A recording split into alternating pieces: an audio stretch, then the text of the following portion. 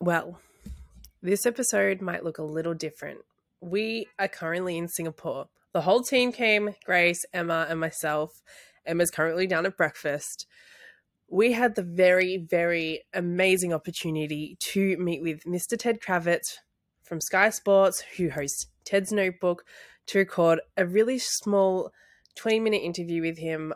And honestly, it was the most incredible moment of our lives. He was such a gentleman. He was so kind and funny, and we had the best time.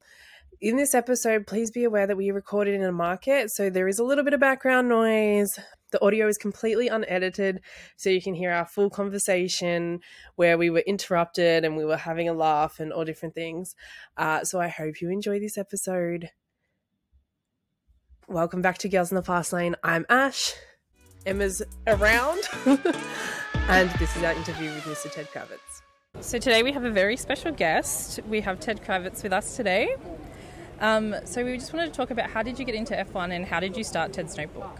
Hello, by the way. Nice to join you. We should probably paint a picture for the listeners. Are we allowed to do that? Yeah, go for it. We're in the Newton Circus food stall. They call it like a hawker market sometimes, where people have food stalls and you can get a drink, and we're in Singapore, if I didn't make that clear to the listeners. And it's 1:25 a.m. on the morning of Saturday before the qualifying for Singapore. That's where we are. So as usual, I've forgotten the question. How did I get into it? Yeah. So motorsport was always my passion. I loved Formula One as a kid. Yeah. Never thought I'd work in it in 100 years. And I was going to be a radio reporter. Oh, wow. And so I trained, I did politics at university, nothing to do with it.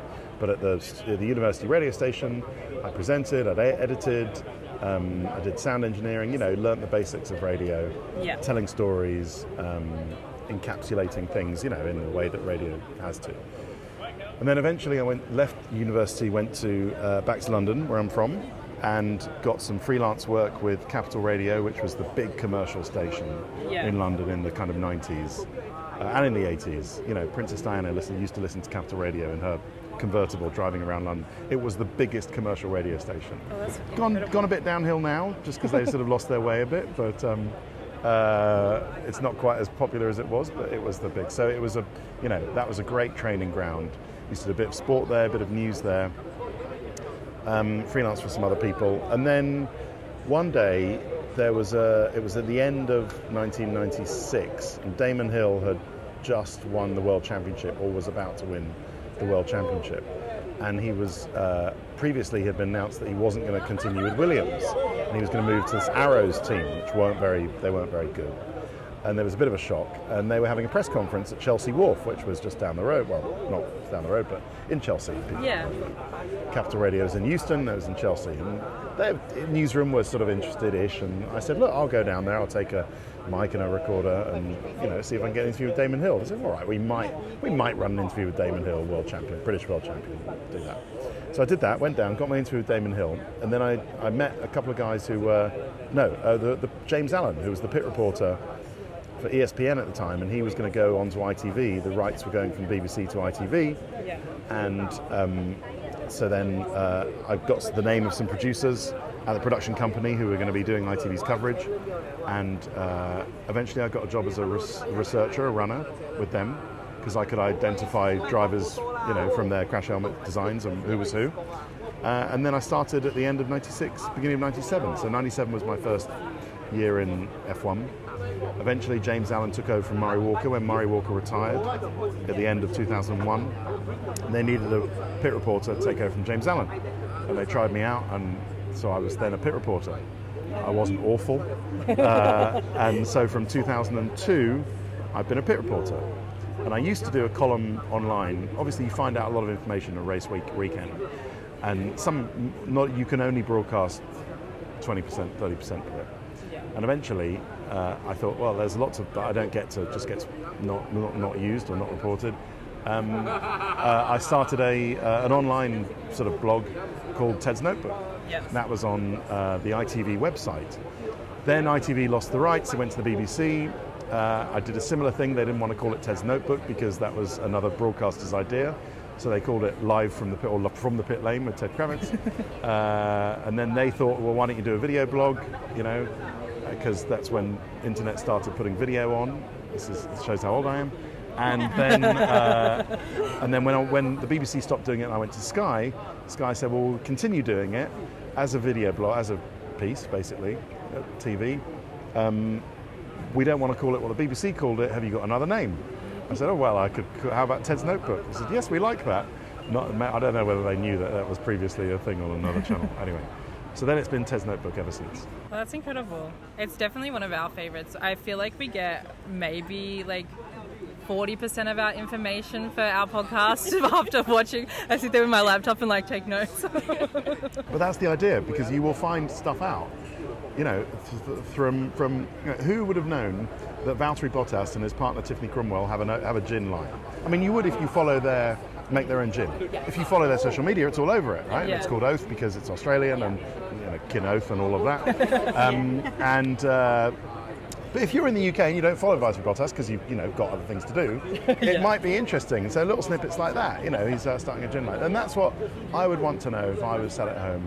And then it will go from other things. So it will go from the, all the story in depth of whatever we don't have time to report on TV, or stories about everybody's race, about Zhou Guanyu, about the chances of Chinese Grand Prix next year that he told me about the other day, which I'll never have time. When am I going to report that? Yeah.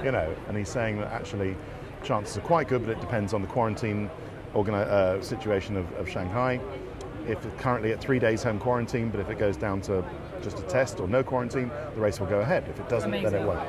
Yeah. So, that's a little bit of information of people thinking, oh, I wonder if the Chinese Grand Prix is going to go ahead next year. So those little bits of information, that's what Ted's Notebook is for, is that all the stuff that I can't get on air goes into this. And I think that's also what makes us love the sport as well, because it's there are so many different aspects that make it relatable and so interesting, and you're oh, well, that's going on there, but this is going on there, and now they're this is correlating to that.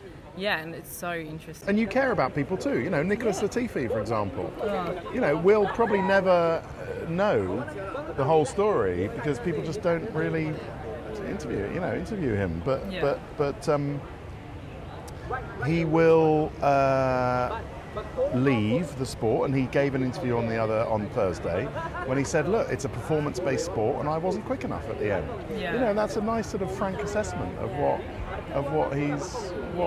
happened, and we'll never broadcast that on Sky, but we should.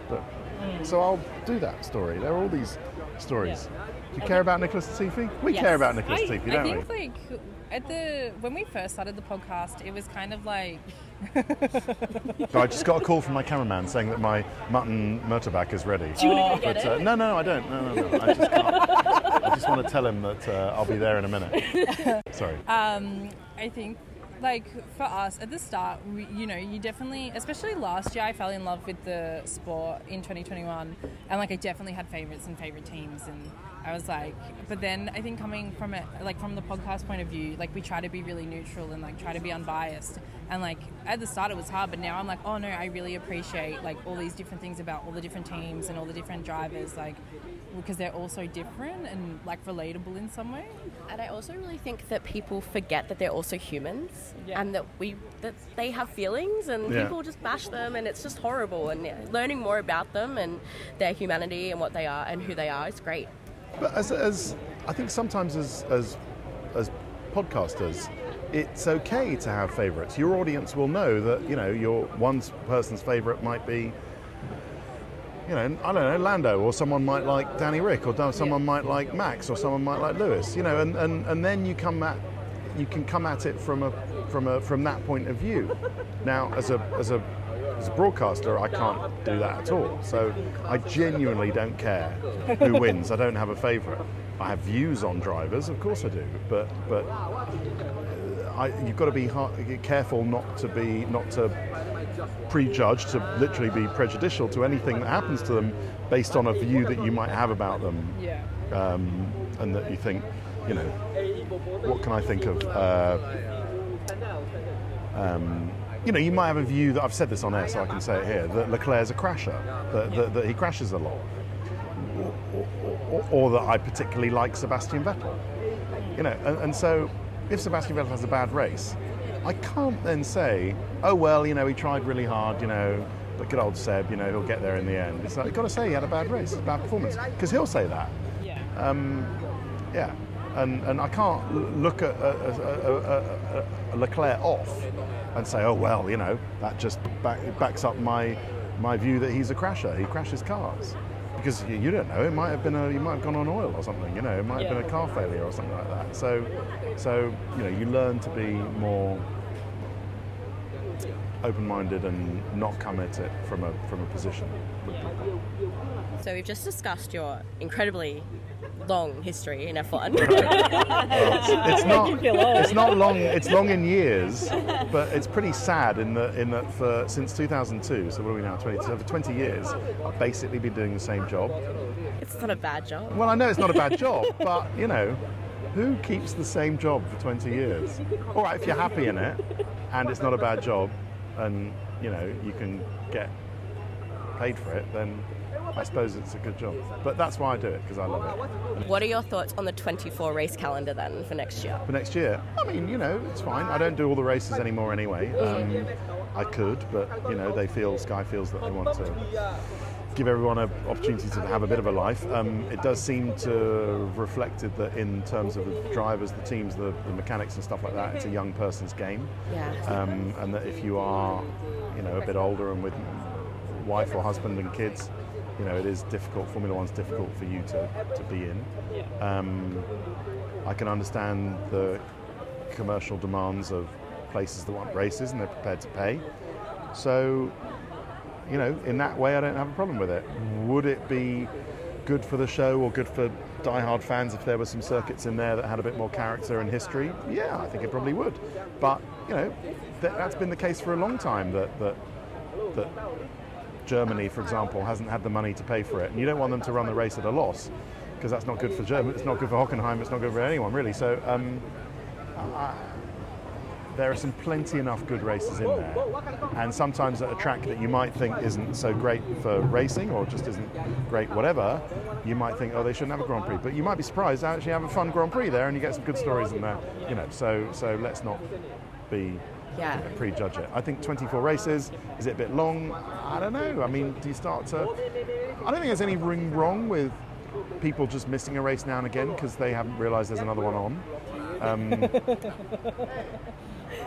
And as long as you don't, spend too much of your Sunday... I mean, it's good in Australia because you can get it out of the way at an ungodly time of day, and then the rest of your Sunday is kind of yours, Well, most of our races go into Monday morning, so I'll start watching at like 11 p.m. on Sunday, so and I 11 p.m. finish Right. Okay. 11. Yeah. Right, but then you've got the whole of your Sunday to do what you want, right? We have to interrupt in the UK. We have to interrupt our Sunday lunch. It'd be really antisocial. Not the Sunday and say, roast. do you know what? Thanks for cooking that Sunday lunch, husband, wife, mum, dad, whoever. But I'm going to leave you and all the family, and I'm going to go on this one day that we've all got, and I'm going to go and watch the Grand Prix by myself, sat in front of the TV, shouting at it, at my favourite driver. Now, they've got to have some pretty good support for you to allow you to do that. Oh, well, it's the Grand Prix. They do like that. But 24 times a year? That's where I think it's starting to ask a bit much.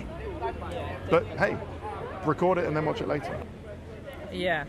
There's been times where I've definitely had to watch the replay because it's I have to get up for work or different things, which I mean it takes away from the experience. I love the live aspect of watching it live, but yeah, it definitely is doable. I think it's demanding a lot from teams and drivers, though. I think that's the sad thing. So we love the W Series, and this is our first W Series race to see in person, and we've been trying to learn more about it recently. But we also think that it could be a bit of a double-edged sword. That it's great that women have a platform to race and everyone's treated equally, but we also think that is it actually working as a feeder series? Is it actually helping women get into F3? What do you think about that?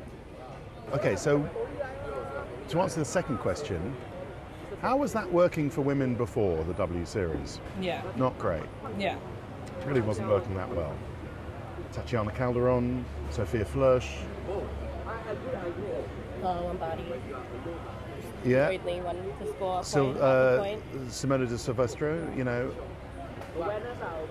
You mean Giovanna Amati, way back when in the 90s? Yeah. I mean, it wasn't really working well. It wasn't as if they were really knocking it out of the park with the inclusion thing. So why not? Try it, you know? And what was the first part of the question again? Is it the double-edged sword? Yeah, that it's... Is it working as a feeder series? Is it working as a feeder series? We don't know yet. I mean, you have some drivers, like Tatiana Calderon, for example, who will consider it a little bit beneath her in terms of where she is at her career. So she's gone back into Formula 2, having done some Indy cars. She's also struggling for budget. She's got some good budget from Colombia. But, you know, if she doesn't have budget, what if it ends, she doesn't end up doing Formula 2 next year? What does she want to do? Well, why not come to W Series where you don't need any money? Yeah. You just need to turn up at your local airport and W Series will fly you to the race. They'll put you up, they'll give you a car, they'll even give you prize money if you're in the top 12, or actually I think all the drivers get some prize money towards the end. And then they'll send you home on a plane and the rest is up to you. I don't get what the downside is. If you get towards, this is year 3 of W Series, you know, maybe after year 10, if nobody has progressed up the ladder, then you can say, do you know what, I'm not sure this is delivering as a feeder series. Can't say that now. Yeah. You know, Jamie Chadwick's about to become a 3-time W Series champion. She's already got opportunities in the States. She's got opportunities in GT racing. She can go and do whatever. She can have a perfectly good professional life as a racing driver. That can only have been helped by showing the class that she has in W Series. And anybody that wins any motor racing series 3 times on the bounce and dominates the way they have must be good. Oh, yeah. Okay, so they might not be, you know, whatever, but to beat some pretty good drivers out there, and there are not bad drivers in W Series, then she's got to be something pretty special in motorsport. So let's see where it goes. You know, I have high hopes of a lot of the young drivers in W Series. Chloe Chambers, Juju Noda, even I think she's had a difficult day in practice today. I think Nerea Marti is amazing. I think Belen Garcia has a great future. You know, it's a really interesting mix of, I'm sure I've left some out, Marti Garcia as well. Really interesting mix of, now he's, sorry. That's okay. I'm coming to my mutton motorbike. Okay, all right. And it's a really interesting mix of drivers who've had the experience around the place, like Alice Powell, Sarah Moore, Abby Eaton, experienced drivers, Emma Kimmelainen, Fabienne Volvend, have done lots of different series and then have come here to try their hand at Formula 3 cars. And do you know what? Fabienne Volvend might decide that Formula 3 cars or Abby Eaton aren't for her. She should go back to Ferrari Challenge. But at least it's given her an opportunity to see what she can do. Yeah. You know, and so feeder series for what? Formula 1? Okay, maybe that's going to take a while. But feeder series for some other stuff. Le Mans, look at Sarah Bovey, what she's done in Iron Lynx. Or the Iron Dames, I think they're called, in Le Mans. Yeah. You know, she won her team, won their class, I think. Sarah Bovey was a reserve driver in W Series a few years ago. So, you know, I think there are other Dorianne Pinn I'd like to see in W Series, see what she can do. She's doing pretty well out there. I can only broaden opportunities. So I think the jury's out on whether it's a true feeder series, but it's not doing so badly so far. Yeah, brilliant. So we've returned to Singapore after 2 long years away. Yep. What did you miss the most? The Newton Circus Food Court and Hassan at the Alameen, who's made me a nice mutton curry, which I must go and eat. Yes, we will finish that one. Okay, that's that question. Have we got any more? The last thing, we just wanted to know your Singapore predictions. Who do you think is going to do well this week? Well, hang on, when's the pod going out? Pardon? When's this pod going out? Next week. Oh, well, so I'll instantly be proved wrong. I'll put it out tomorrow. No, I like that. No. Let's put it out next week and see if I'm proved wrong. I think Verstappen will win. I think George Russell will be second. Yeah, he's doing well. He is doing well. And then Carlos Sainz will be third. Nice. Leclerc's had a really difficult weekend so far. Yeah. He's had problems, and Carlos Sainz has been great. And Sainz is on a real roll from Monza as well. He's really got some momentum behind him. And I think, Sainz is going to have a better weekend. Do you think, last question, promise, do you think that Max is going to take the championship this weekend? No, I think it'll happen in Japan. I think they almost want it. I mean, they do. Helmut Marko said, I want it to happen in Japan because Honda is our engine, even though it's now called Red Bull Technologies powertrains. But now apparently Honda are coming back. Now that their deal with Porsche has fallen through, apparently Honda are going to come back and it's going to be Red Bull Honda again. Yeah, figure that one out. Yeah, I know. So to think, to do it in, they're going to do it in Japan, which is good fun. Oh, amazing! Thank you so much. Thank you so much. Well, if you have stuck around and listened to this interview, first of all, I want to say thank you and that I appreciate all the support that we have had from everyone in Singapore, to Ted and the Sky Sports team, to every other amazing opportunity that we've had over here, to meeting all the new people that we got to meet, and to all the support from everyone that's been following us from the beginning. We appreciate it so, so much. If this is your first podcast episode, please get onto TikTok, follow us. Please get onto YouTube, subscribe, give us a thumbs up. Spotify 5 stars. We're on Instagram as well. Come connect with us. Come join our community. We really appreciate having your support. And we have more interviews coming up. So stay in the loop and we'll see you next time. Love you. Bye.